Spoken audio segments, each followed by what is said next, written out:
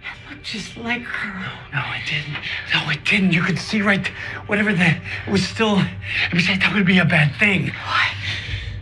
If it looked like her. Yeah, why would that be a bad thing? Because we don't know what that thing is, but the one thing we do know, it wants us to think it's Max.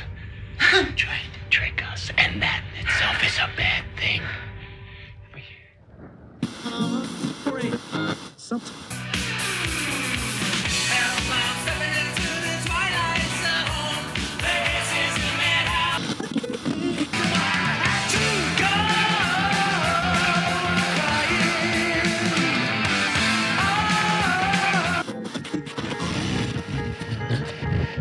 Come on, we're gonna go for a joyride.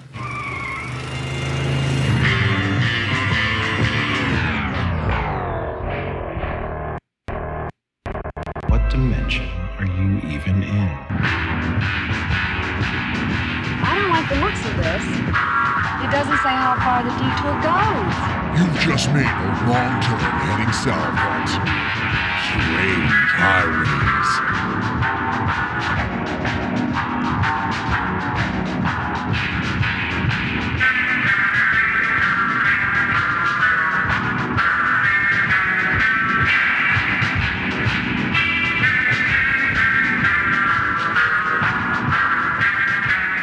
And welcome to Strange Highways. I am Paul.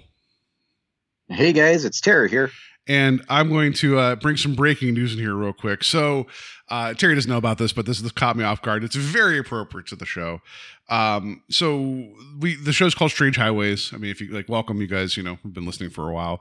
We're going to be getting into the Jordan Peele season 2 of his Twilight Zone, episode 7, A Human Face, here in a moment. But it's not really news, but just a little bit of a backstory, and this is relating to something I just saw on Facebook. This show is called Strange Highways, which is based upon a Dean Koontz novella called Strange Highways, which deals with a town in the 60s that had a mine fire under it that kind of caused problems, and the town starts kind of breaking apart. Terry, do you know the town of Centralia, Pennsylvania?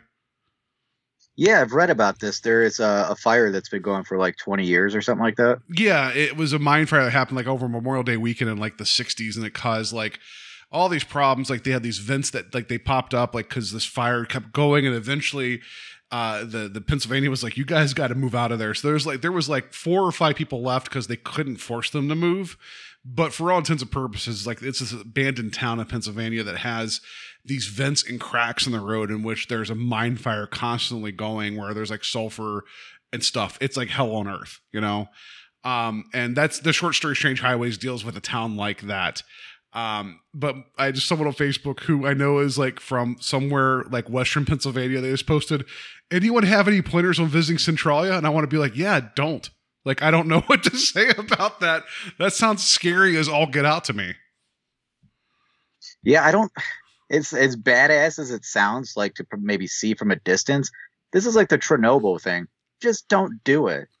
Yeah, like, well, because the first the Silent Hill film that came out like 15 years ago now, something like that. They based the town and Silent Hill in that movie kind of on Centralia as well.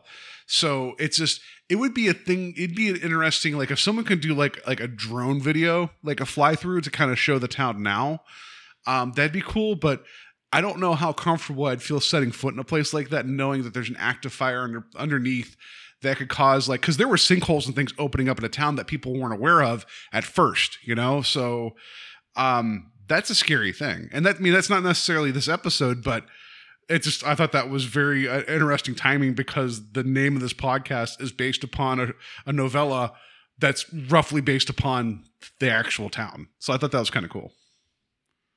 It's really interesting. I actually found out about this town maybe about 6 months ago, and there was like some footage that was taken of the ground, and that it's still like smoking and everything. It's pretty badass, but it's terrifying. I kind of wish I could see it. Yeah, it is, because you don't know how volatile the situation is. I mean, if somebody's going there, they don't know what's actually going to transpire day to day. Yeah, because they hit another seam of coal, then suddenly what may have been structurally sound 10 years ago could just be waiting to fall apart, right? So that's terrifying to me. But But yeah, I thought that was interesting that as we start the show, named after the novella, named after the town that's now falling into the earth because it's a hellscape, and someone wants to go visit it. So I wish my friend well.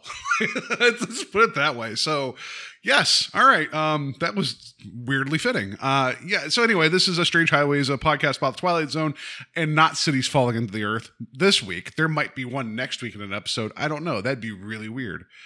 The episode again we're covering is season 2 of the Jordan Peele produced Twilight Zone, episode 7, A Human Face. I just want to mention before we go forward, I know all 10 dropped at the same time back in July. What CBS All Access did for the first season after they released them week to week to week, they then released all 10 again in black and white. All 10 of these second season episodes are now available in black and white if people want to watch it that way. I think it's pretty cool. Yeah, they made a lot of upgrades to the CBS All Access, which I'm pretty excited about. I do want to revisit the first season, and I kind of want to just do it in black and white to get that original vibe. Yeah, why not? And like the cinematography that we've been talking about this season, I'm sure that it still pops really well black and white. So I've not actually went back and watched any of the new stuff in black and white, but I guess part of it's just because I feel like since we've been, trafficking so much in the older stuff in black and white, it's like, I like seeing colors for a bit, so, but I still think that's cool. They make that an available option. So so all of season 2 is now available in black and white as well. So if you want to watch this episode in black and white, you can do so. That makes me wonder about the episode that we just covered, 8, with that being black and white. I don't think you'd see anything for quite a while. I'm like, I think there's an octopus eye in there somewhere. And I think that's about all we'd see. This episode's directed by Christina Rowe. This is not her first venture into the Twilight Zone under the current series. She directed an episode last season called Not All Men, which is a pretty fun episode. And then she also directed a movie in 2018 called Nancy. And I just want to mention the synopsis because I feel like it kind of ties into this episode a little bit. Nancy becomes increasingly convinced she was kidnapped as a child. When she meets a couple whose daughter went missing 30 years ago, reasonable doubt gives way to a willful belief. So, kind of interesting, huh? Yeah, it sounds interesting enough. The only credit that I knew her work from was she did the first episode of the series, The Act. Did you end up watching that? The Act? Yeah, it's a pretty famous case. I can't remember the name of the lady, but she convinced her daughter that she was sick. Oh yeah. That has it was like that that limited series on Hulu, right, or FX, right? That I know what you're talking about. I didn't see the series, but I know the story, and that's messed up. Yeah, it actually was a really captivating series. Pretty creepy actually. But yeah, check that out if you get a chance. But yeah, she did the first installment of that, and I could definitely see the same kind of vibe working in this episode and in what she did in The Act. So it builds some atmosphere that was really creepy. Yeah, and just with that movie being somebody that thinks that they were separated from a family and believe they belong versus the story we're about to talk about that feels like they're like, hey, we should have somebody like that directs this episode.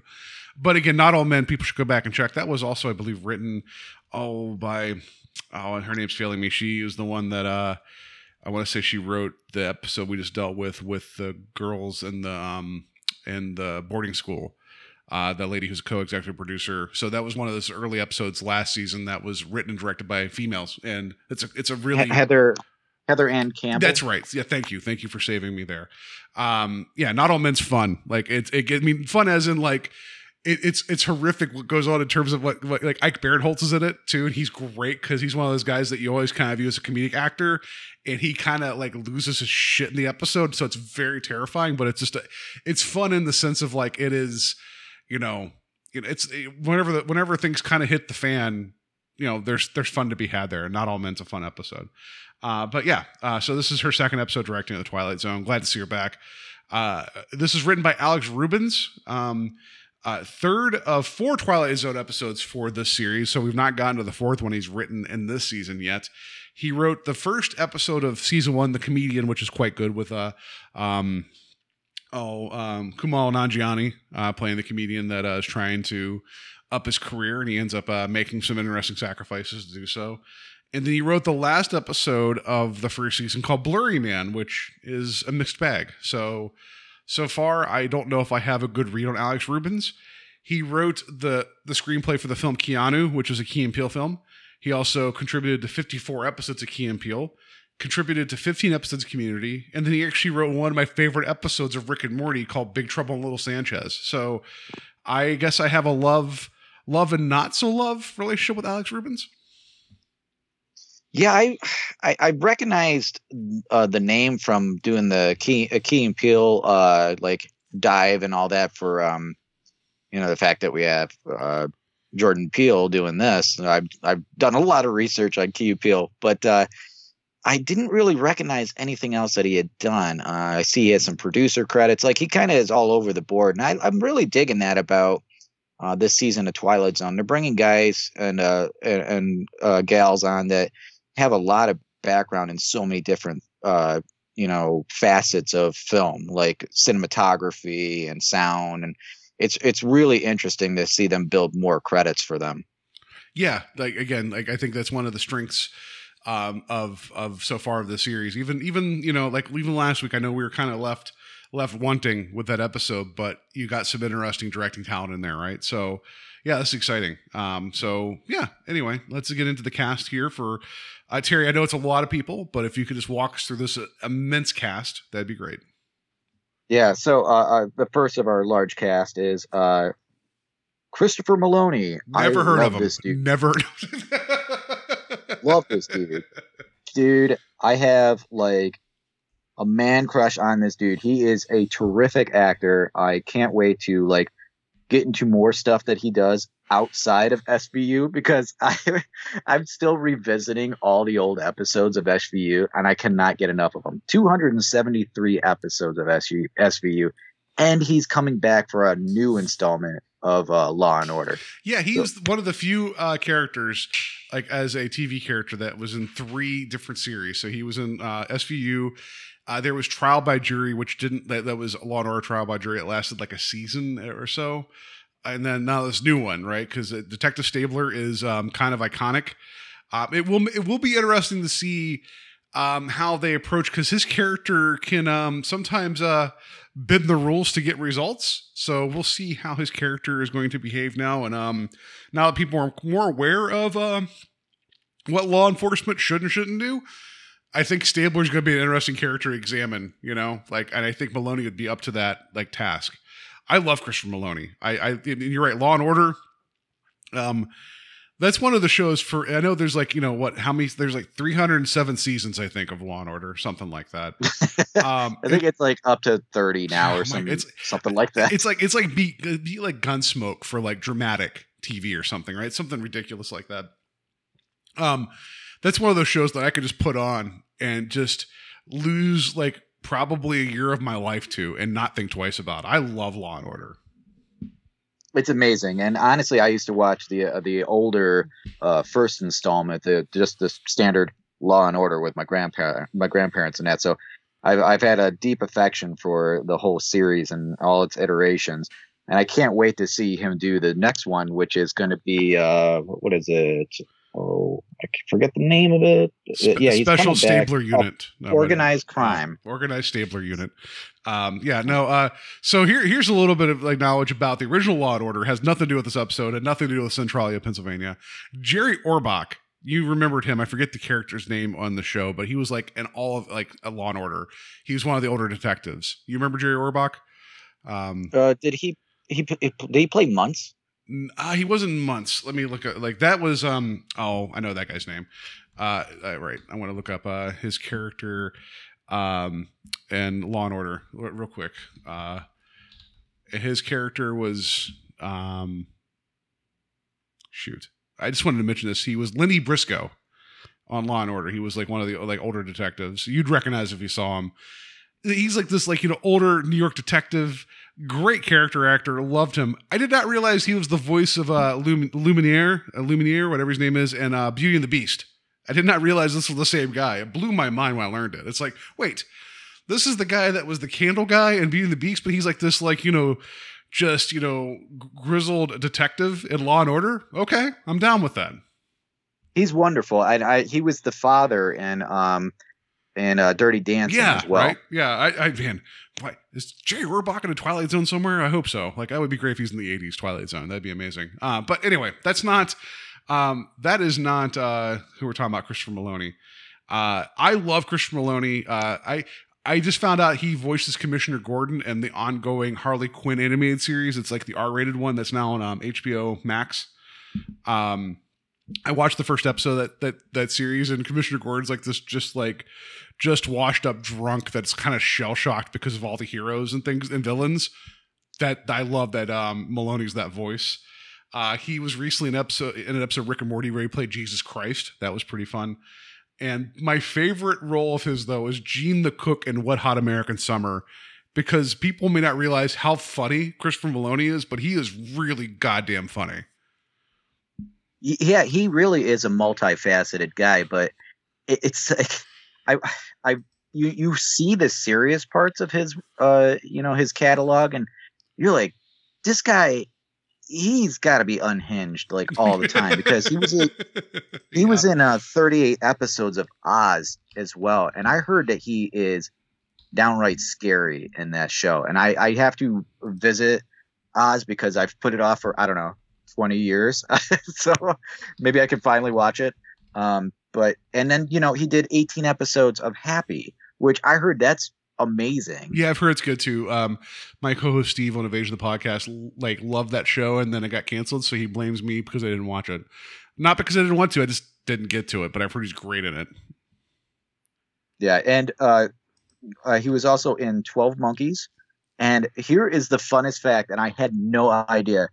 He voiced one of the characters, Spike, in 11 episodes of Dinosaurs. Oh, okay. Yeah, it's like one of his furthest back roles that he did. But I was like, dude, I love Dinosaurs. Right. So I was like, that's amazing that I could get a Dinosaurs connection out of him. I need to see an action gritty buddy cop movie with Christopher Meloni and Mark Strong as brothers that are pissed off at each other, because I feel like they're fairly close in look to each other, and they've both played badasses. You'd recognize Mark Strong if you Googled him real quick. It's like, I need these guys together in a film. I need them so bad.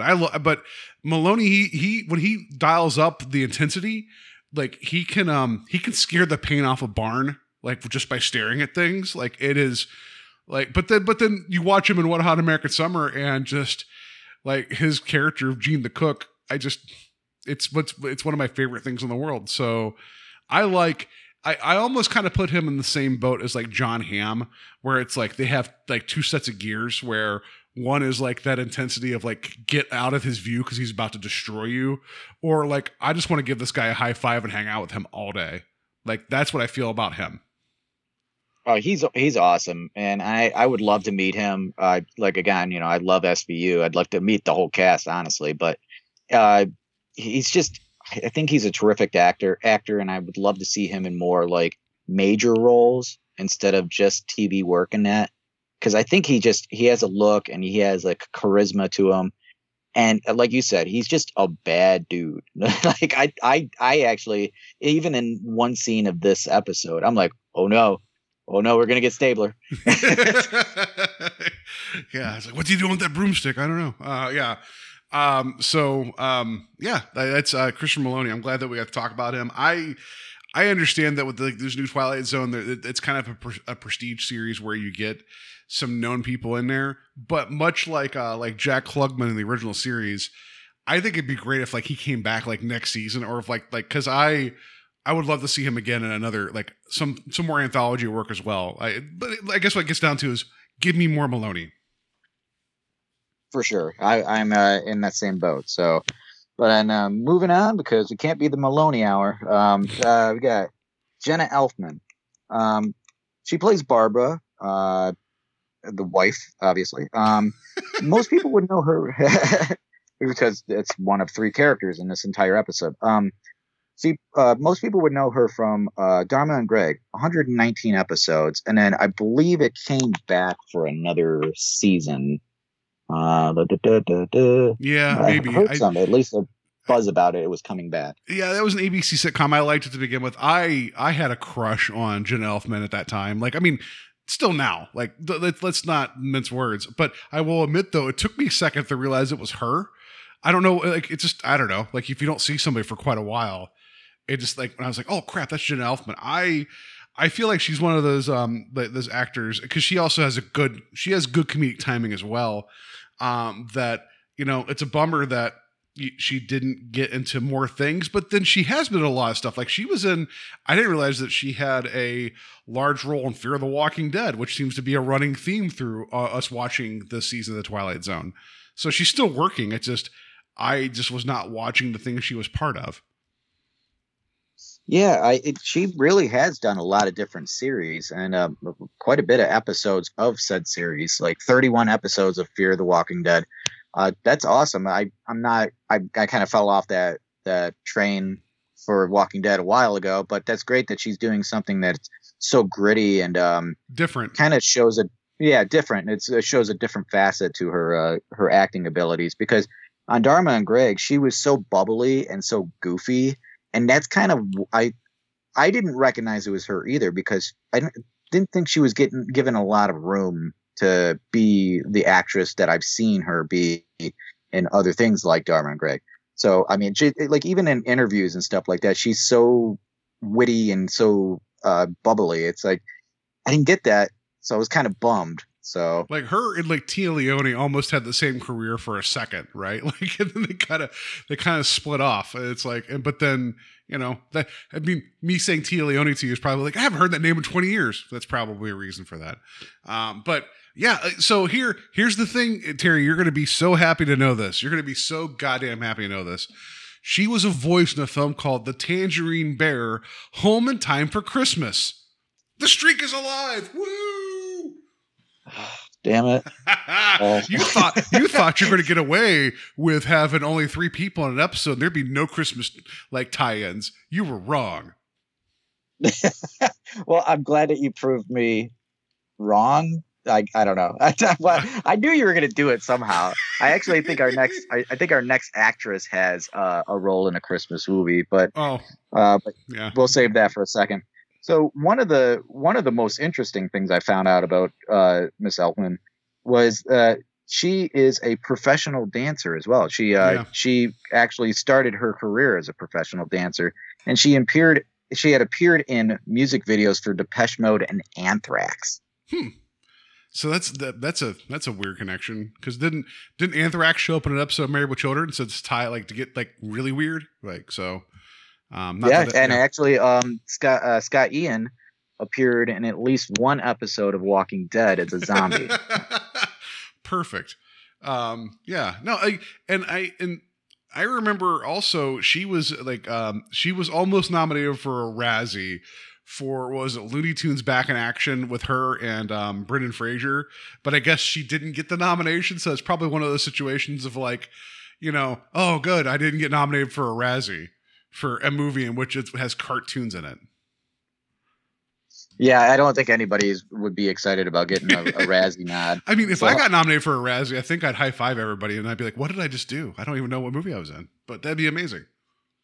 Yeah, I'd like the chance to get into something that could be nominated, but I don't want to get nominated, so fair count enough. My blessings, I guess. No, I love Jenna Elfman. It's one of those things like, you know, I'm not as familiar with like her later work as probably I should have been, because I know that there was that series Imaginary Mary that was on ABC for a half second that people like, it got like decent critical review but didn't go anywhere.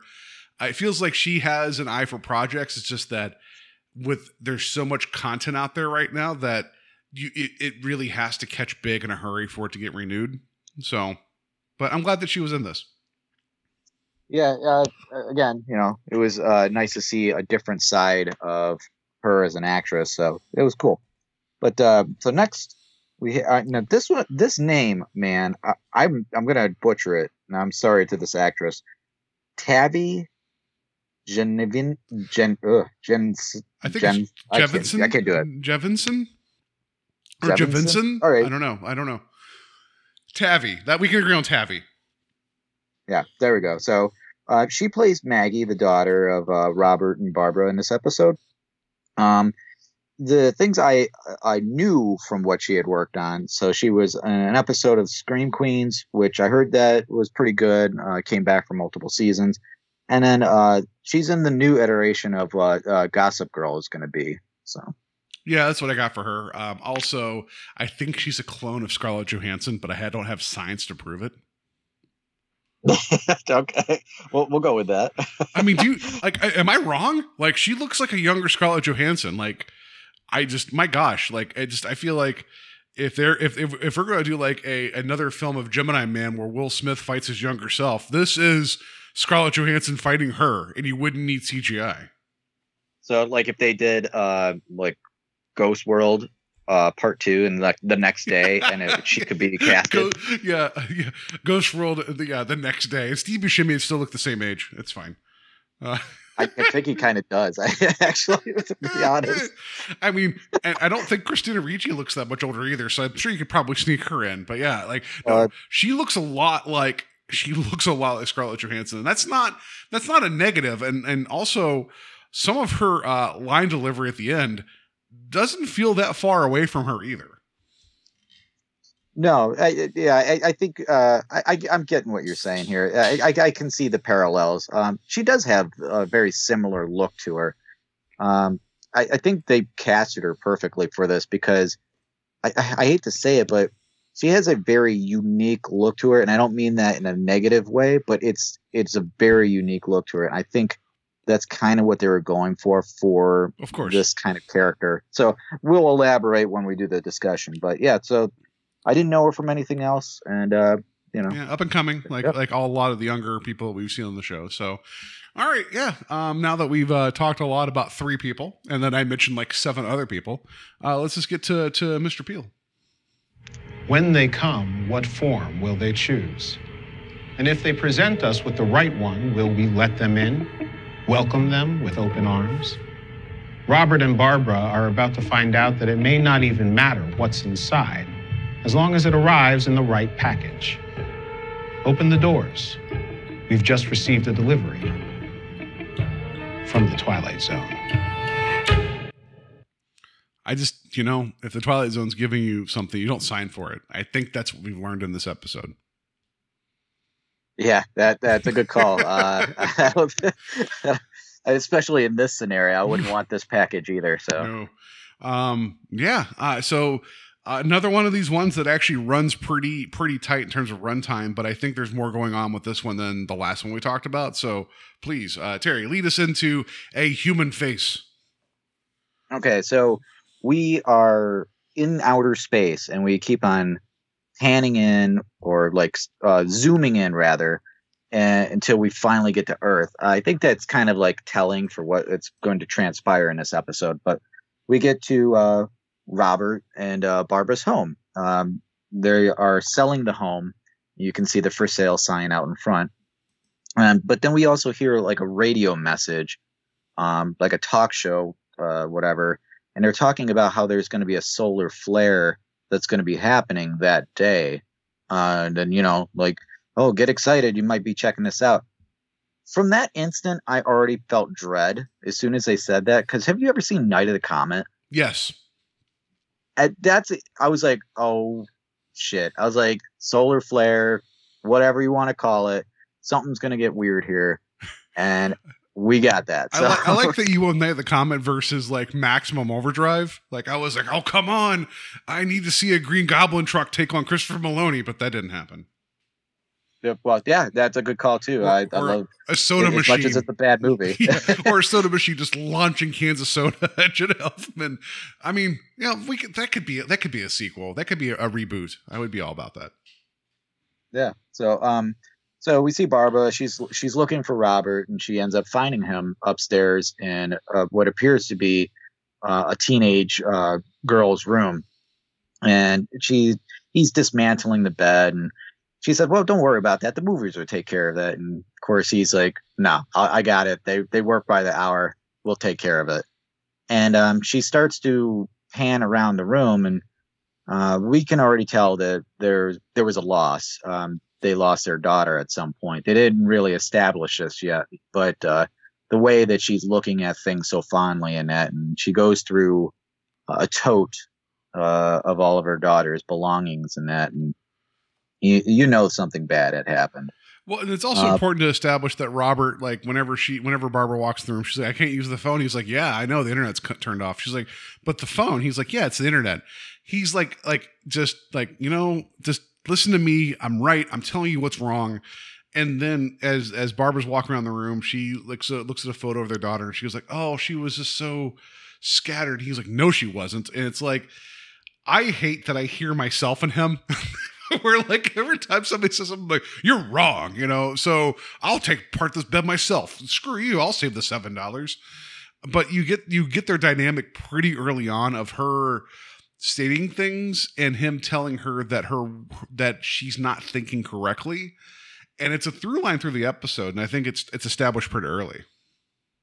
Yeah. I agree with you. I think that the dynamic between them is kind of I disjointed now. Like, they don't seem like the happy couple that they were. At least that's what I figured out, at least in a small moment. Of course, yeah. Of their conversation. Yeah. But so throughout the little conversation that they're having, all of a sudden they see this weird light just kind of come through real quick, and then it's gone. And so they're obviously like surprised by it, but then all of a sudden they hear a noise in some other portion of the house. So they go to investigate it, and they go all the way down to what I believe is the basement, but there's a lot of windows here. So I haven't seen a basement with that many windows, and like a kitchen too. I think there's a kitchen down there. Yeah, it was just like, but I saw like the wood paneling. I was like, nothing good ever happens in a wood paneled basement. I'm just going to throw that out there. Like that, like that 70s wood paneling. Like, nothing good ever happens in a basement like that. So they go down there to investigate what this noise was, and they walk in on some kind of weird creature. It's kind of amorphous. It's no taller than like maybe 4 feet, and it's eating one of their tables. Yeah, it's a water bear. Do you know what water bears are, or no? They're microscopic, aren't they? Yeah, they're actually called tardigrades. And here's some science for you guys. Look at this. We're gonna be smart here. Known colloquially as water bears or moss piglets, which I didn't know that. They're like really, really tiny, and they're one of these things that's like they're damn near immortal. Like, they can survive in like the vacuum of space and things, but they're like super, super tiny.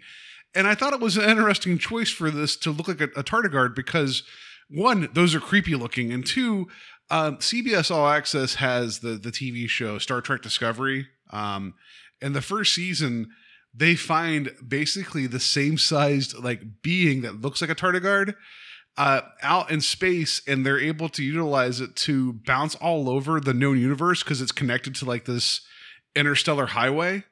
And it's like, it's Star Trek, so you gotta do some hand waving, but they use the space water bear to be able to teleport all over the known universe. And it's like, oh, good. One of them visited and started eating wood in these people's basements. I don't know if that's a weird cross-promotional thing to be like, hey guys, watch Star Trek. That feels weird.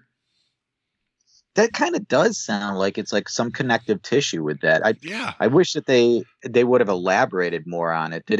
Did you happen to see images of what it looks like or see that episode? Oh no, I've watched the 2 seasons of Discovery so far. So yeah, I mean, it's solid, but there's and spoilers a little bit for Star Trek Discovery, and this isn't that podcast, but they use something called what was it called? A spore drive, where they found like using these fungal spores, they're able to like teleport this ship, specifically the Discovery, like at will. And they use this thing called like, it's like this interdimensional highway that like this certain fungus, whatever you want to call it, like it's like a separate reality. And they happen to find this tardigrade in there that kind of already has like, in its genetic DNA, like it has the universe kind of mapped to it. So they're able to use it as a navigation system to pop wherever they want. And based upon what we hear later, it's like, Did the writer of this just watch Star Trek Discovery and be like, that's a thing we could use as a monster? It just feels weird to me. Yeah, It's interesting. water bears are weird. I'm glad Just throwing that out there. They're weird. Well, I'm glad that they chose something that really didn't look like anything else. Like it's not humanoid. I love when science fiction gets really strange and goes off the grid for what typically is done for imagery in that. So I actually love this thing. And I like that it was like kind of translucent and also had it almost looked like it was electronic as well. It was really interesting looking. But the fact that its design's based upon an actual living thing makes it way creepier too. It happens to be a larger version, right? So yeah, it's like it's the good sci-fi where it's like it's a thing that we know. It'd be like, what if a bed bug was the size of like you? You would just lose your goddamn mind. And I think I've used the word goddamn 4 times so far this episode. Not the last time, but just keep count. But yeah, it's creepy looking. Yeah, so I loved it. And but as they see this thing, obviously they're mortified. But in the same instant that they're looking at its face, looking back at them, they kind of see this weird image of what appears to be a young girl's face. And it growls or something at them. And they hightail it out of there and they go hide in a closet. Yeah, so the first time they see this thing eating the workbench, it's like Robert's like, let's just get out of here, and they hightail it, which is the right choice. But then, before we even get into the humanoid aspect of it, we already have Barbara referring to it as a she. He's like, did you see her eyes? So I was really curious if we were going to get this entire episode of her seeing their daughter and Robert never seeing anything. Like, I really thought that's where they're going to go with it, but they hightail it to the bathroom and they're like up in their bedroom upstairs. As the camera whips over to the right as they run through the bedroom and they go hide in the bathroom, that's when the camera slowly pans over and Jordan Peele's just sitting there on the bed and he gives his introduction, which is amazing. I looked again on the replay, hoping to see if maybe like he was like in the corner and slowly just came over, sat down. I'm sure it was like a cut edit, but I love that he's like, I'm just going to sit here and talk to you guys with all his moving boxes. This is my intro. It's amazing. Yeah, I like that it's like in these intimate settings too. Like this is their bed that they sleep on, and he's just like popping a squat right on it. Like, hey, what's up, guys? Yeah, I'm gonna blow your mind, right? So, then they had eventually they go back down. What was it? I think either did they go up the attic at that point, or they go downstairs and they look at her. They look at it again, right? And that's when the thing morphs and starts to kind of look like something they know. It looks like their daughter, but it's still translucent, right? And then as they're looking at her, they go to approach her and it lashes out and then they hightail it up to the attic. I think that's what happens, right? I think that's the order. I could be wrong. Well, they end up seeing it again and it slowly comes out from hiding.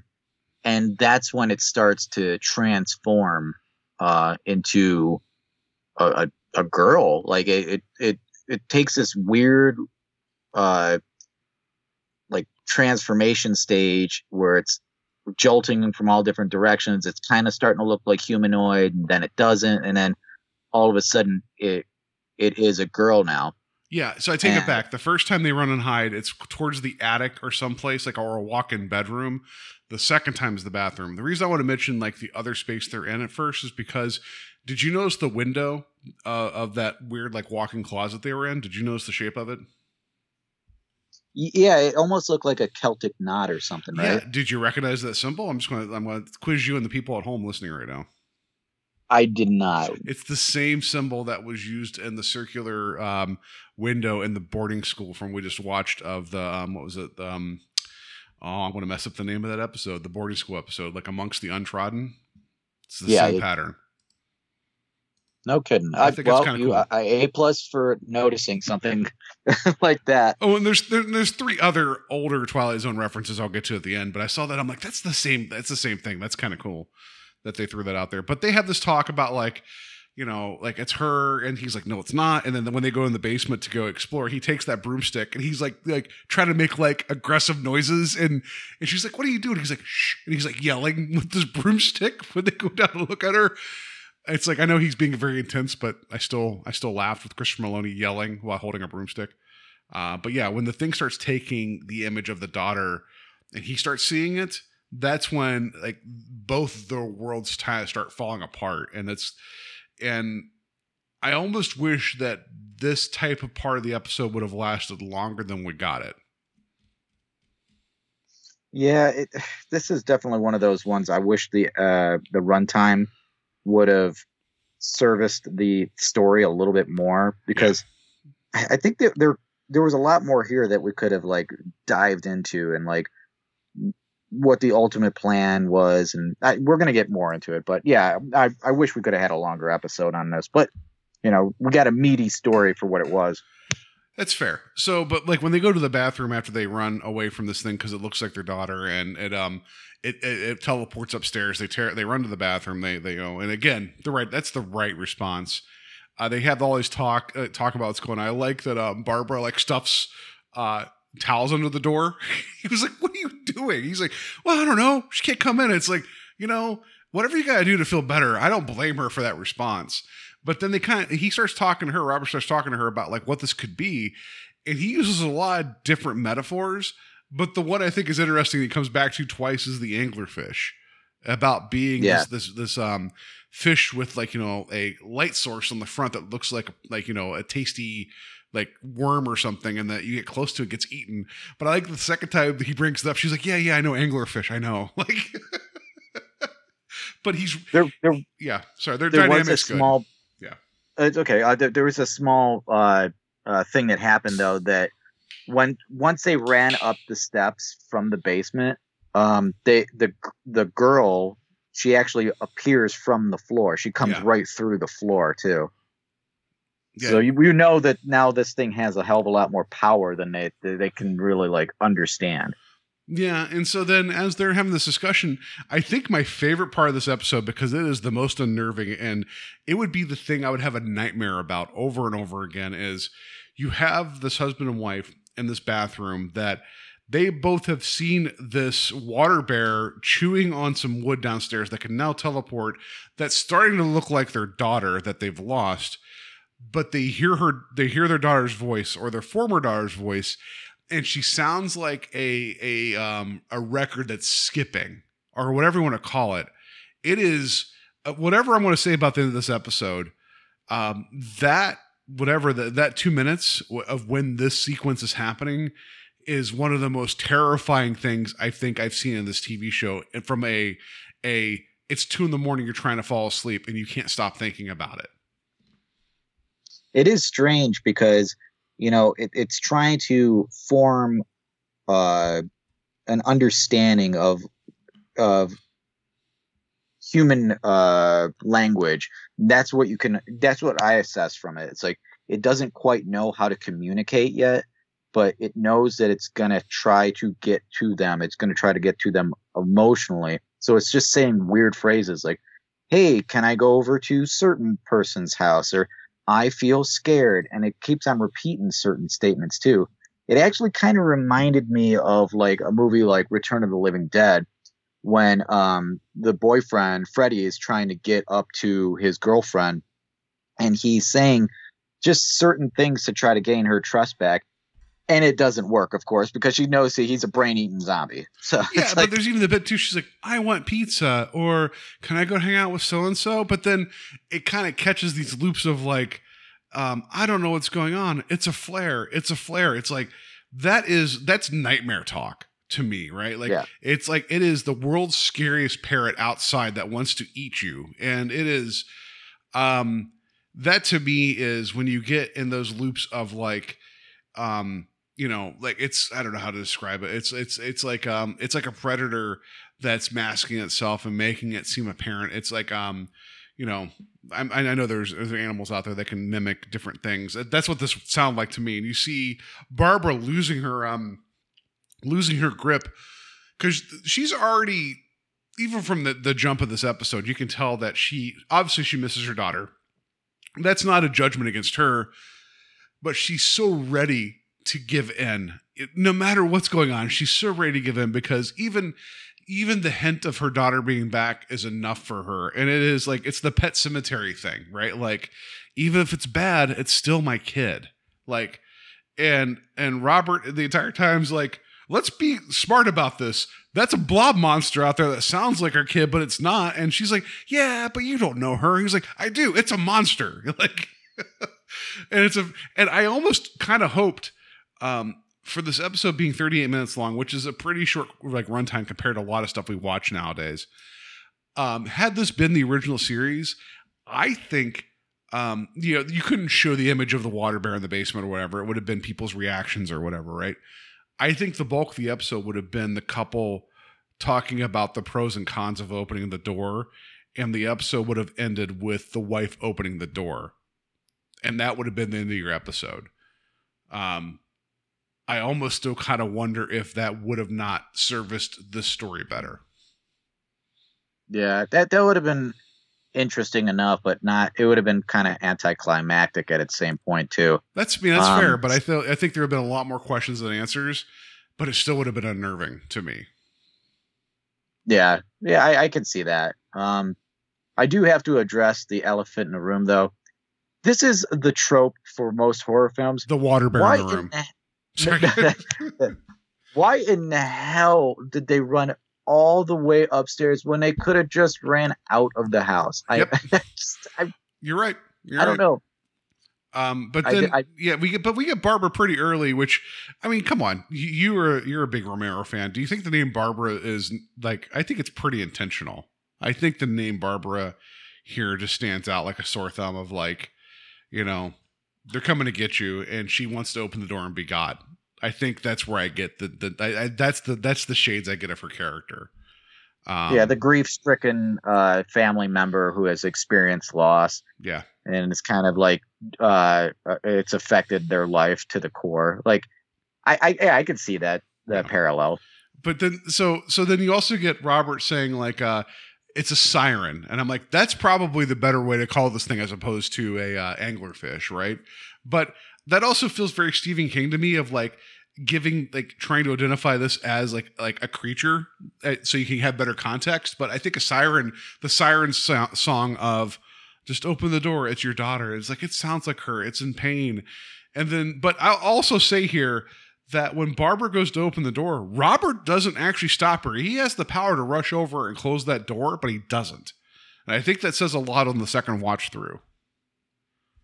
Yeah, and I think it shows that he's trying to be as vocal about it because he's also trying to convince himself, I think. I think there's a lot of guilt there that we get to at the end, but I also think that he's also still, I mean, I hate to say it, I still kind of side with Robert for a lot of this. Well, yeah, I think Robert was in the right here the entire time. So, but I'm also the guy who's watched too many horror films, and I don't open the door for the blob monster that can morph into other things. So, but I also say this, and here I just immediately from laughing. Not to get too sad and dour. My father passed a few months ago, and we didn't have the best relationships, but I've been having a lot of dreams where I see him. So I'm not saying it's the same thing, but there's something subconsciously that I'm working through, and it's like, that's a different relationship than a daughter that you find out that, left the world early for other reasons we'll get to in a little bit. But it's like, if that's like 1/100th of what this character's going through, I also understand where Barbara's coming from, but I still side with Robert a hell of a lot, So it's a weird situation to kind of be the observer in this, of being like, oh shit, I kind of see where they're coming from, but keep that door closed. Yeah, and you make a valid point there. We are observing two other people that are grief stricken from a loss, like what the emotions that they've had to go through. We don't get to see that in this episode. So, I mean, they've probably been affected by this to the point where it's haunted their dreams. That's why they're selling the house, is because they can't deal with the grief anymore. Like that, these are all things that really don't get told to you as the observer of this. but in the actions that you see throughout the rest of this episode, you know that it isn't just, well, whatever, why not? There's a reason for their decisions. Yeah. So yeah, go ahead, please. So Barbara finally opens up the door, and the Maggie monster is out there. And I'm sorry. That's you're not incorrect with that statement, but it's just it's Scarlett Johansson Jr. just standing there, with her sweater, waiting to be cast in a Wes Anderson film, and feeling sad. Yeah, but she's an alien monster. We know that.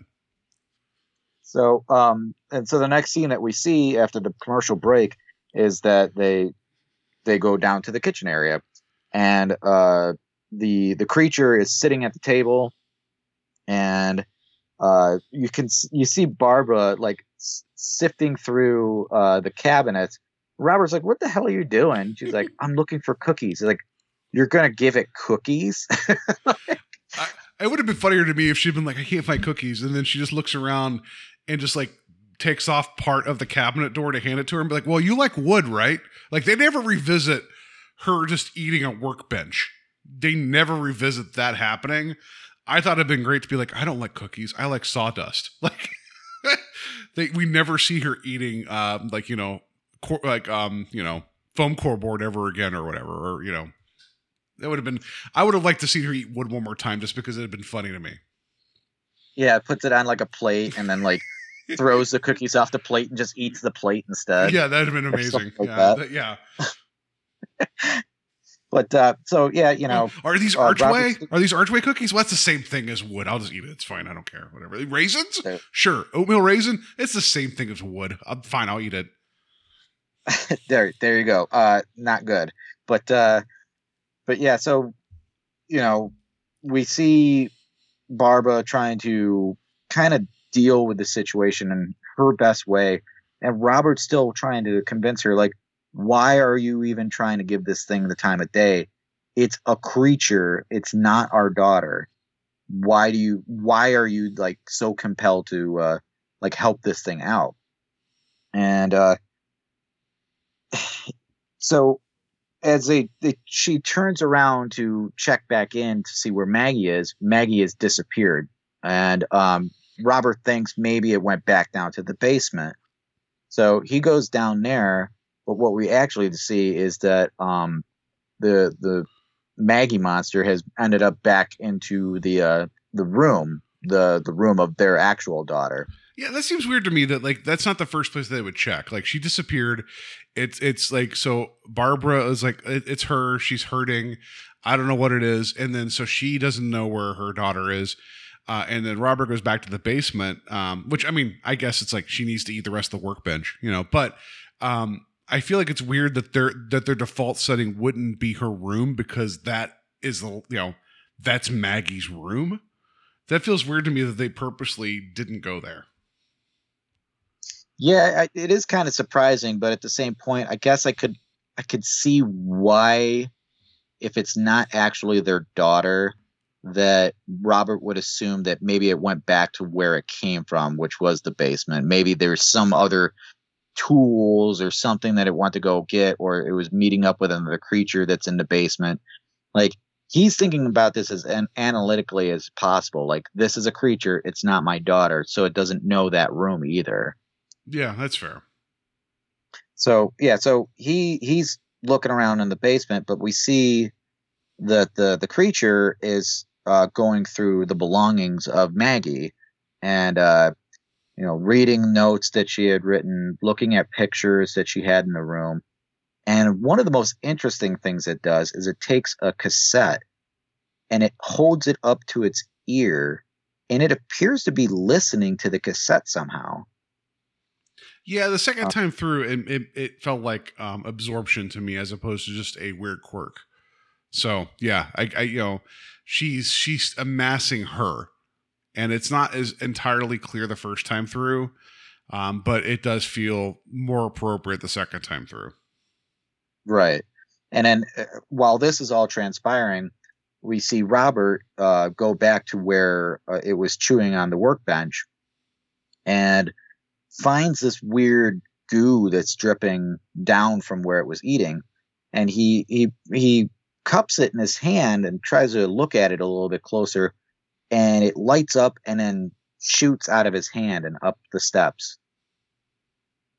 So I think that makes it more apparent that whatever this thing is, it's not one cell, it's not one being, it's whatever it's leaving around is still part of it as well. Well, and yeah, and I will agree with you. I feel like once we see the goo go flying and off in a different direction, I understand that we're supposed to be smart and like intelligent viewers of things, but that dot still isn't, like, the dots aren't like connected in terms of, did that go to her? Like, there's not even a moment of like a brief flash or like, you know, a sound effect or whatever. The goo is just gone, which, I mean, you can extrapolate that it touched him and got something from him, which, you know, could be used later, but it's not shown that it's actually taken into it, you know? Then that's a little frustrating to me. Yeah. I kind of wanted to see what the hell was going to happen with that, like little bit of goo and where it ended up going. But so fast forwarding just a tad, Robert leaves the basement area and goes to find Barbara, and they're in the living room area, and he's trying to, you know, tell her again, we got to get away from this thing. It's not our daughter, you know, trying to really make her understand that much more. But now he's being a little bit more assertive, and they talk about how, like, things never changed. They never like cared enough, and that, like, she's tapping into emotions about the loss of her daughter now. Mm-hmm. And we come to find out that their daughter had overdosed on pills. That they had lost her prior to that, though. Like, she just kind of lost her way, and they both feel a somewhat of fault on not being close enough to her. But I think that Robert's in this kind of a stage of denial, though. But by making up for his emotions, he's just using anger now. And we see the creature come in and says to Robert, "Hey, do not talk to her that way." Yeah.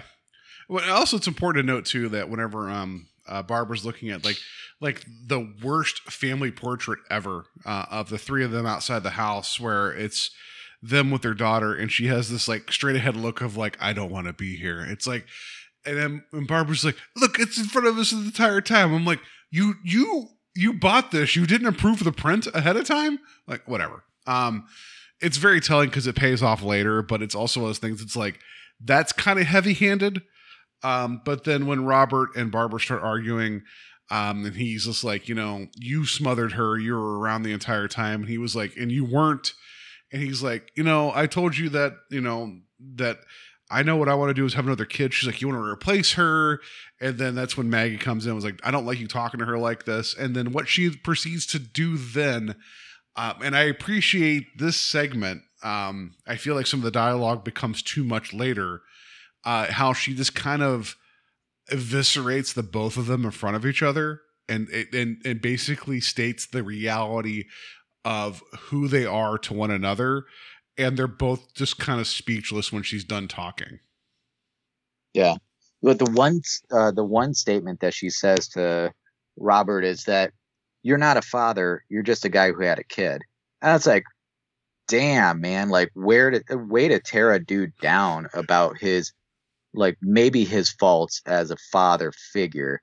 And like, he still recognizes the fact that this isn't his daughter, but it's the image of his daughter telling him that. And it's like, man, that's rough, you know? Yeah. Like, he's like, yeah, that is what a father is. It's like, yeah, you know what? You're yelling, but you need to like stop talking right now. But yeah, like, she just kind of like, and then she ends up using, it's this tell where she says to Barbara, she's like, I don't even know how I feel. Like, what would you describe me as? Scattered? And she's like, I don't know how to feel. And it's like, it's one of those 2-layer things of like, you're learning about like the you know, Maggie and the water bear, like trying to like figure out where they're at. But at the same time, she's throwing it at Barbara's face of like, you never knew me, so now I'm asking you to tell me what I think because you did this the entire time. And you can tell Barbara shook by that. Yeah, it's if they weren't feeling soul crushed by, seeing the image of their dead daughter, all of these things coming out it's got to be terrible as an experience. Basically coming out that, well, you wanted something different out of me. You should have been there to try to get those things out of me. It's like, damn, man, like there's some heavy-handed like messages going on in this portion of the episode, definitely. Yeah, and then I think that there's in terms of storytelling, in terms of development, there's a lot of goodwill here. But then we have 8 minutes to go in the episode at this point, because I made it a point to note it, because I feel like the first half of this episode is like built on suspense and mystery, and it's like that garden hose that's kinked up. And then at this point, it just lets loose and just becomes like, I don't know, this deluge of like everything after this. But this is probably the most cutting and most interesting part of the episode to me. And then, after she, says this stuff,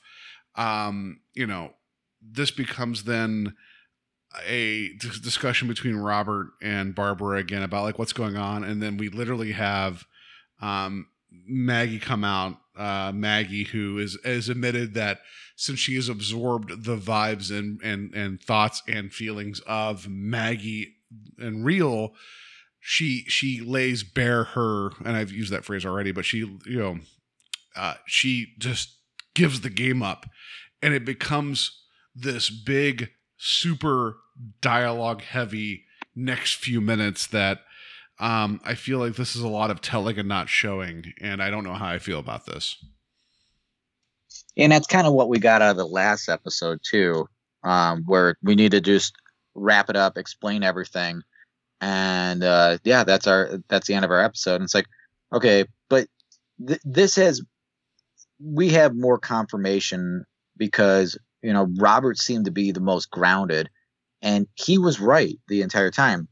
This creature was sent here for a reason. It was there to basically take over. So that's what that's the information we're getting now from this creature saying, yes, I'm like a sentient being or whatever, like a drone. A biological pacification drone, which is, I'm going to put that on my applications in the future for job titles. Like, I'm a biological pacification drone, AKA customer service.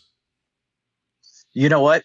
I think we're in that wave of the future where like everything's getting retitled, like waste management. Yeah, it's like I worked 10 plus years in retail. I'm a biological pacification drone. I'm a waste disposable unit. What that means, like I put up people's shit. That's what that meant. No, but she goes into this big thing about like her mission was that she was here to conquer and overtake, but she even admits that like as she was trying to find the weakness in the way in was the shared grief and just the utter devastation between Barbara and Robert. And it's like that to me cuts really deep. It just feels like it is dulled somewhat because it just the dialogue doesn't stop in the sequence. And I'm nothing against the actress here, Tavi Jevinson. I feel like her ability to like monologue and keep a straight face and deliver this with like dramatic like intent. Sign her up for a Star Trek series right now because she walked through all the jargon with ease. It was amazing. Yeah, it's a pretty interesting scene, and I'm glad that she was able to deliver it in the straight face that she was, because we got like the emotion earlier in the episode. We got this like almost like concerned look in her face when she was trying to convince them of who she was and what her that she was actually their daughter and everything. But now it's like, I forget it. I'm going to tell him exactly what's going on, because it's what they already are like dancing around this entire time. Robert's not giving up his view of this. It's like, let me take the different approach. That was my understanding of it. It's like, all right, we tried this one little dance, and now we're going to try this other thing and see if that works. And she unveils like this entire thing, like it's from it is able to travel through different dimensions and everything too. And it's trying to what was its overall goal again? Was it to no, it was for conquer. Terraform. She kept saying these phrases. She's like, it was to conquer, but that's not quite right. And I love that, like Christopher Lloyd, like his character Robert's like, the word con is in there. It's conquering. And it's like, and she's like, but I turned my directive off because like she was like, this thing called love, is taught me that I need something more than this. And then you could tell that like Barbara is just eating this up. And then Robert's like, I don't know, this is kind of bullshit this entire time. But he's like, literally, he says to him, he's like, it just told us what it's going to do. It's going to expose our weakness and take advantage of us. And Barbara's like, and? And just like takes the thing's hand and walks downstairs as it becomes like this glowy, I don't know, the ball of light. And then Robert runs downstairs to try to stop this from happening, because as much as he's an asshole and kind of like in a denial, I still get the vibe that he cares about his wife. It's just that their relationship is broken and blown apart because of the loss of their daughter and the way they both approached her. As much as he is like, kind of been that jerk the entire episode, I still believe that he loves her, and he thinks it's something worth saving. But that's not exactly how it turns out. Yeah. I mean, he takes this last ditch effort to try to save the situation, and he runs down the steps, and he has that broken broomstick, and he plunges it into the being, and it does this like weird force push thing to him, and pushes him back like 5 feet. And it turns around and looks at him, and it transforms back into Maggie, and says to him like, you can't do anything really at this point. Like, well, it's going to use love. She says to him directly, like, and she's like, you know what? I am not your daughter, but I know her, and I know that she loved you even until the end. And that's what broke him. Like it shifted its position just enough to be like, you know what? You're right. That's the game. And she did love you. And then when he even says to Barbara, it's like, this is how they do it. This is how they win. And she just says to him, she's like, and they win. It's like, she's been on board with this from the moment the water bear showed up in the basement. Like, but the way that she's like, so matter of fact of like, there's something missing in me and I see what I want to see in front of me. I'm on board. I'm team water bear the entire time, but this is what takes it to break him. Of when she reaches out to him and hugs him and says, and I know she loved you, and he can't fight anymore. And that's important. Yeah. And it's especially when he says a moment before that, he says they're using love against them. Love is our weakness. It's like, that is kind of a hell of a thing to unpack, because I think that at our root, humans are super emotional beings, and love is kind of like the connective tissue that keeps us alive.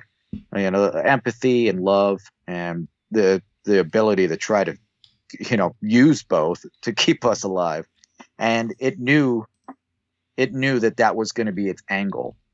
Yeah. And he fell right for it. Like, when he got that hug from her is when he broke down. And it's like, man, it got you too, man. Yeah. So then what happens is, and I think it's important to point out, so they go to leave the house, they're all holding hands. And then we're talking like, we're running right into the last like 30 seconds of the episode.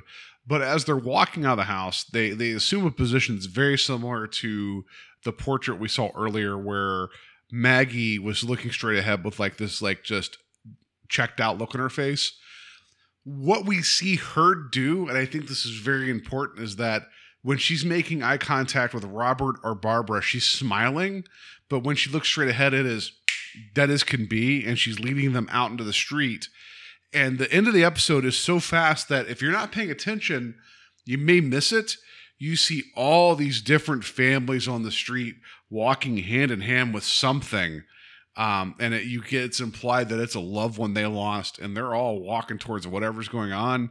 And you realize in that moment that this pacification drone did exactly what it was intending to do. It's just that the two characters, the two people that we got to know over the course of this 30 minutes, they don't care anymore, and it's mission accomplished. And it's a hammer of an ending, but it's one of those ones that unless you're looking at it, you don't see it. Right. Yeah. The last 20 to 30 seconds is a big tell for the rest of like what we've watched, and makes you understand it didn't matter how much you fought it or how much you felt like you probably had the upper hand. This thing's going to adapt every time, and it's going to get you whether you like it or not. And I just think that it's a really dark ending. It kind of made me feel like To Serve Man, almost like it took that trust that it gained from you and then used it right against you. Yeah, no, I agree. So, I will say that the first time I watched this,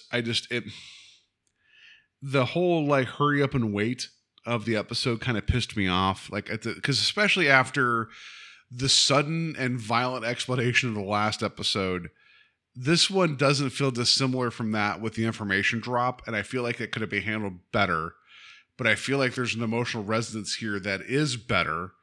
I still don't know if I'm a fan of the sudden 8 minutes of dialogue just to get us to the end. I think, and we talked about this earlier, and I know I'm not normally a fan of this. This was 38 minutes. Had you went 45 or 50, 51, whatever, like I think Meet in the Middle is like 51 minutes, the first episode of the season. I think you could have crossed this line more convincingly and taken us along than what we got here. Yeah, I agree with that completely. And sometimes I like this episode and the last episode, it just feels like they need to get it done. They need to hurry it up. And like there's some weird deadline to make the episode work. And when I think if another writer had come in and fluffed it up a little bit, we probably could have had a more complete story, something that felt more satisfying at least. Yeah. I think I told you before we started recording, I was like, on paper, this works really well. And there's a lot here I like about it. It's just, man, I just feel like this is one that, like I even said earlier when, in this episode here of our talking about it, had this been an old school, like 25-minute episode of The Twilight Zone, and it had just been the bottle episode of them in the bathroom discussing what was going to happen with the ambiguousness, I think that would have been interesting. If you're not going to go 24 minutes, then give me like 48, 50. I feel like this one kind of like, it's one of those weird instances where middling isn't always better. And I wish this thing would have delivered a little bit more on what the ending's trying to do. But the ending image is very upsetting. Yeah, and that's kind of what saved the episode for me. I don't want to say that I hated the episode, but I just kind of felt, I don't know, not so enthusiastic about watching it. But yeah, that last like 30 seconds, it's like, it gives you that darker ending that I think needed to happen for this episode to kind of save it. I didn't want it to be a hunky-dory thing. So no, and it definitely didn't feel like that at the end. No, and I wrote my last note here was so many families hanging out with water bears, like just like because they all look the same way before they took this is this is the worst version of Starman that we just watched here, right? Like, this is the dark version of Starman, where it's like, I'm showing up. I am now Jeff Bridges. You know, I'm gonna drive to the Grand Canyon or whatever it was. Like, this is the darker version of that. But just to know that every family member holding hands of something, it was like, this thing was probably actively eating your workbench before it realized that you lost a kid or a loved one. Like, sorry, kids are loved ones. You know what I mean? You know, whatever. What if one of the families was like a household pet where you just see like two people walking along holding like a gerbil between the two of them? What if that would have been part of the ending you saw in the distance? That would have been funny to me. That would have been amazing. Yeah, that would have definitely given more layers to the possibility of what these damn things are capable of doing. Like, oh, they're happy to see the hermit crab come back.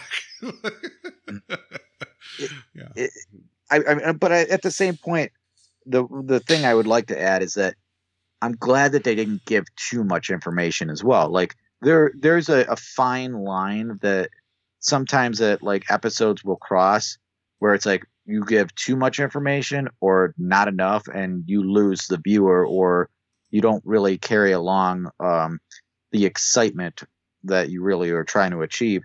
And I'm glad that they didn't tell you like, yeah, we're going to eat them, or we're going to turn them into slaves, you know, like they will take down the mighty forest for the wood that we seek, you know, like, take us to your Home Depots, please. You know, like, I don't know, but you know, like, you're right. There was enough there that and honestly, you didn't even know if like their intent was good intention. And I think that's where the Twilight Zone flourishes best, is where it's like, it just leaves you with enough to consider like the landing point and the emotional portion of it. So again, do I feel like this is a complete episode? I don't think so. Do I think it deserved another pass and maybe some additional like parts added? Yes. This is not the worst, 38 minutes of an anthology series based upon the Twilight Zone that you and I have seen. It bums me out in the sense that there was a lot here. You could have given us just a little bit more, and I think this thing would have rocketed to the top of my my list for the season. Yeah, and like you said, like on paper, like there's a lot here that we could dig. I mean, Christopher Maloney, we got an alien creature, we got the infiltration of a family, and it taking hold of the emotions that it can like get more into the possibility of I don't know, like taking them over, like that those are all great things. But when you see the final product, you kind of make a head nod like to the side and like, huh, that's how they finished it. Okay. Well. Yeah, that's what I feel like. I feel like the first part of this was a lot of hurry up and wait, and not a bad way, but then it just ran to the end, and it was like, all right, this is where we're at now. So, okay. And then again, it's not bad. It's just, sometimes things overstay their welcome, and I get it, but at the same time, I don't know. This is what I'll think about. It's just, it's the whole, like, it was 3/4 of the way there. And sometimes for me, like, those are the ones that I'll get the most heartbroken about, because it's like, you had a lot here. Christopher Maloney's amazing. Jenna Elfman's amazing. I'll say her name correctly. Tavi Gevinson is really, really good, especially in the second half of this. They're just missing something, which is also kind of ironic considering that like they're looking at like their daughter that's not quite there, so there's something missing. So I don't know if that's meta, but that kind of feels that way. Yeah, it was an episode. It was an episode, yes. It was an episode. I liked that aspects of it. It definitely made me want more, but yeah, it was something. So that's my. I'm gonna put "it was something" stamp on it. It was a thing from another world. So yeah. Any other thoughts here? I have a little bit of trivia about the episode before we get to the twist. No, that's pretty much it for me on the episode. And Okay, so we already talked about the the water bear stuff. So there's actually 3 original Twilight Zone references in this episode. The moving boxes say Dingle Moving on it, and it has a guy carrying I think a vacuum cleaner or a piano. That's a reference to Mr. Dingle the Strong. That's a Burgess Meredith episode from season 3, I think. And then also whenever there's a brief shot of Maggie's vanity or whatever it is, you see a weird alien with it looks like a little puffy space guy with pearls all over him. That is the spacesuit of one of the characters from the Invaders. That is one of the it looks like one of the original miniatures they used in the Invaders from season 2 of the original Twilight Zone, which is a great callback. And also, it's a great callback because The Invaders is just an episode in one location with one actress, with Agnes Moorehead. So I feel like that also is kind of pointing towards being more of a bottle episode. Also, I take that back. There's 4 references. The third one is the real estate company, which I did not pick up on until I read later. It was named David Morton Real Estate. That's the name of the character from A World of Difference, which I know you watched. It was the guy who... I want to say he was the one that thought he was the actor that realized that he was in the movie that wasn't. You saw the episode where the guy was acting and realized that he thought he was somebody else, but he was in a film the entire time. It wasn't a second season episode. Yeah, I remember that one. Yeah. So that was his name. And then also, whenever Maggie's box of stuff is opened, there's a clown doll in there. You probably saw it. It's very right in front of your face. That doll is dressed in the same outfit as the clown character from the season 3 episode of the original series, 5 Characters in Search of an Exit, which is an amazing bottle episode. It's really good. It's one of my favorites of the series so far. So yeah, there's your Twilight Zone connections done well. The first season of the Jordan Peele stuff felt like they were really kind of hitting you in the face with things. This feels like they're peppered in pretty well for what they are. And I appreciate if you know it, you know it. If not, it's not you're not losing anything by just seeing it. I think there's a difference there. Yeah, I like these little Easter eggs that they put in here. It's fun, and I think it's a lot more engaging for the people that know the original product. Yeah. But I will say that. Is this the 3rd reference that they've done to Mr. Dingle the Strong in this season? Probably. I mean, I know the first season they leaned hard into the Canimets, which is the name of the alien race from To Serve Man.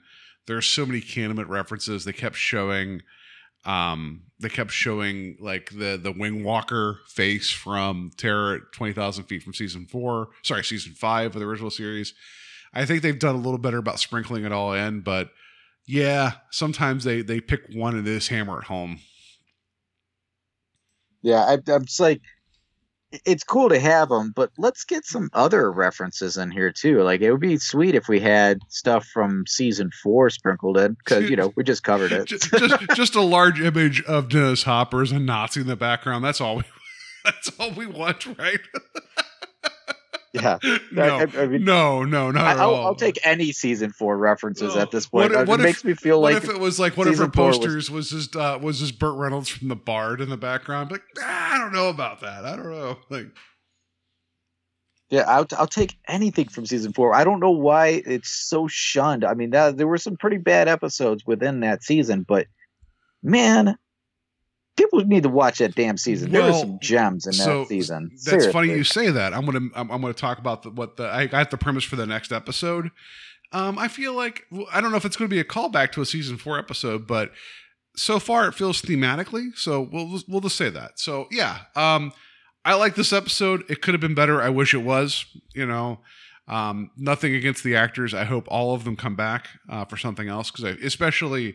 I want more Maloney. Jen Elfman's great. This young actress, if this isn't good resume material, I don't know what is, because she is convincing as all get out in this.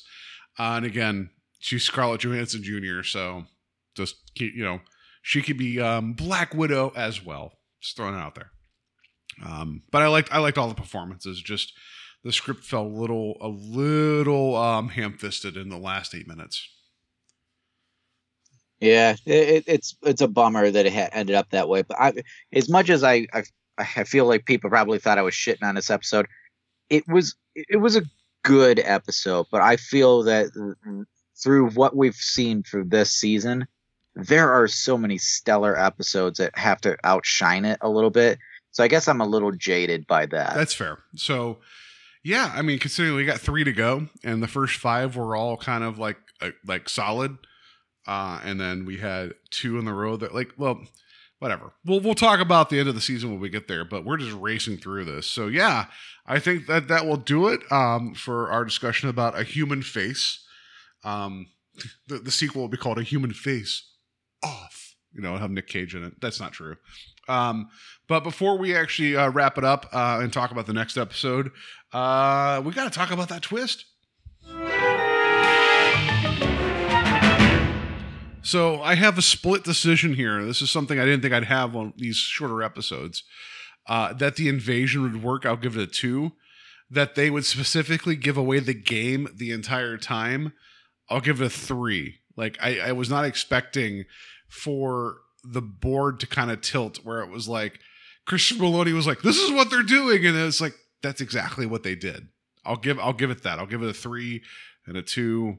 It wasn't mind blowing, but upon the rewatch, a lot more locked into place where, you mentioned specifically whenever the Maggie monster was sitting there pulling the cassette tape and kind of listening, that she was designated to absorb the thing that would get her entry. I didn't think about that the first time through. Yeah. I guess I'll go with the one twist that you're talking about. I'm going to give it a 4, that it gave the entire plan, and they just were just like, okay, cool. Yeah, no problem. What are you selling insurance too? Yeah, we'll get some of that as well. Like, but can we get the damage waiver for our rental vehicle? Yeah, that's not a scam. That's fine. Let's do that. It's fine. Yeah, so I'm gonna give that a. And it's like, all right, cool. You ever hear about pet rocks? We got those too. Like it was it's like these guys are that, or at least Barbara was that gullible. It's like Love had put these rose-colored glasses on her, and she couldn't see anything else. Like, it was just the love of Maggie, and it didn't matter what she told her. Like, cool, I was on board anyway. She didn't have to tell me anything. These oils else. are essential. I will buy them. It's fine. Sorry. Please go ahead. So yeah, I'm gonna give that a 4 because that just seems so stupid to me, but it worked, and I'm like, okay. Yeah, right. So, all right. So that's going to do it for our discussion about A Human Face. Let us know what your thoughts are on the episode and your thoughts about the current run of the Jordan Peele produced Twilight Zone. I also want to mention, as of this recording, which is this will be released August 14th, I believe this coming Sunday, which I'm going to look at the calendar here, would be the 16th. The first episode of the Jordan Peele produced Lovecraft Country is going to be on HBO. And I am looking forward to that. So that's going to be interesting. Bring me more weird. Bring me more horror. Bring me more social commentary. I want to watch that and devour it and talk to everybody. So please check that out too. I don't think we're covering it for the show here, but it's just, it's cool stuff. Check out cool stuff. You guys can find us on Facebook. You can find us on Facebook. And also you can email us directly at strangehighwayspodcast@gmail.com. Wherever you find your podcast, please rate and review us. I feel like every other month, like these big companies change how they distribute podcasts. However you find us, rate and review us. That'd be great. And also provide us feedback if we get facts wrong. If you believe that I slandered water bears incorrectly, let me know. And then we'll course correct, and I will make an open apology if I misrepresented water bears in this episode. Yeah, don't do that, Paul. Don't speak for that community. The water bear community. The water bear community. Hey, listen. For all Aqua Earth signs out there, sir, you got it wrong. Yeah. So yeah, to piggyback off what Paul was saying, we appreciate all of the feedback that you guys give us. I want more of it. I want to hear your voices on what you have been digging about this season. And if you have not watched it, I want to hear why you have not watched it, because you are too late to the game now, because this season has had some amazing episodes. Very, star worthy episodes that honestly, if we talk about Twilight Zone, if people have discussions about Twilight Zone, they belong in the discussion. I think Rod Serling would be excited to be watching these episodes. And I think Jordan Peele is doing a hell of a job. And if you are opposed to watching them, I need to know why, man, because it just doesn't make any sense that you have been waiting this long to watch. Well, and I know we just talked about the passing of Carolyn Serling, and she still lists as a producer on this because she was around while these episodes were actually in production. I don't think she would have given her blessing to something that wasn't in his, what he would have approved of. This was not a cash grab. This was, it's ultimately out there to make money and get people to watch CBS All Access, but I don't think she would have been on board with something if she didn't believe that there was the right intent behind it. I think she was a good steward of Rod's legacy. So yeah, I think he would have been, I think even with the more leanings into a lot of the social commentary, the emotional commentary, my gosh, I think he would have been excited to see what was coming next. And I think we are too. So this has been a lot of fun. And we have 3 to go. So next episode, this is my teasing about miniature. So Terry, you'll appreciate it. It's called A Small Town. Here's the teaser. A handyman uncovers a magical scale model, imbuing him with the power to help his town. Someone guess as he messes around with the small town, his actual town does stuff. So I don't know. Maybe there's a little DNA there from one of our favorite episodes of season 4. Yeah, it sounds interesting enough. And I see that Damon Wayans is in it. So I'm excited to see how he does in this episode. Yeah. So that's going to do it for us this week. Have a great week. Have a safe week. Don't trust water bears. I guess that's the thing to take away from this. And, if Christopher Maloney comes chasing after you with the stick, be thankful, because I think there's worse ways to go. That's all I got to say about that. Yeah. And don't trust those water bears. Definitely not.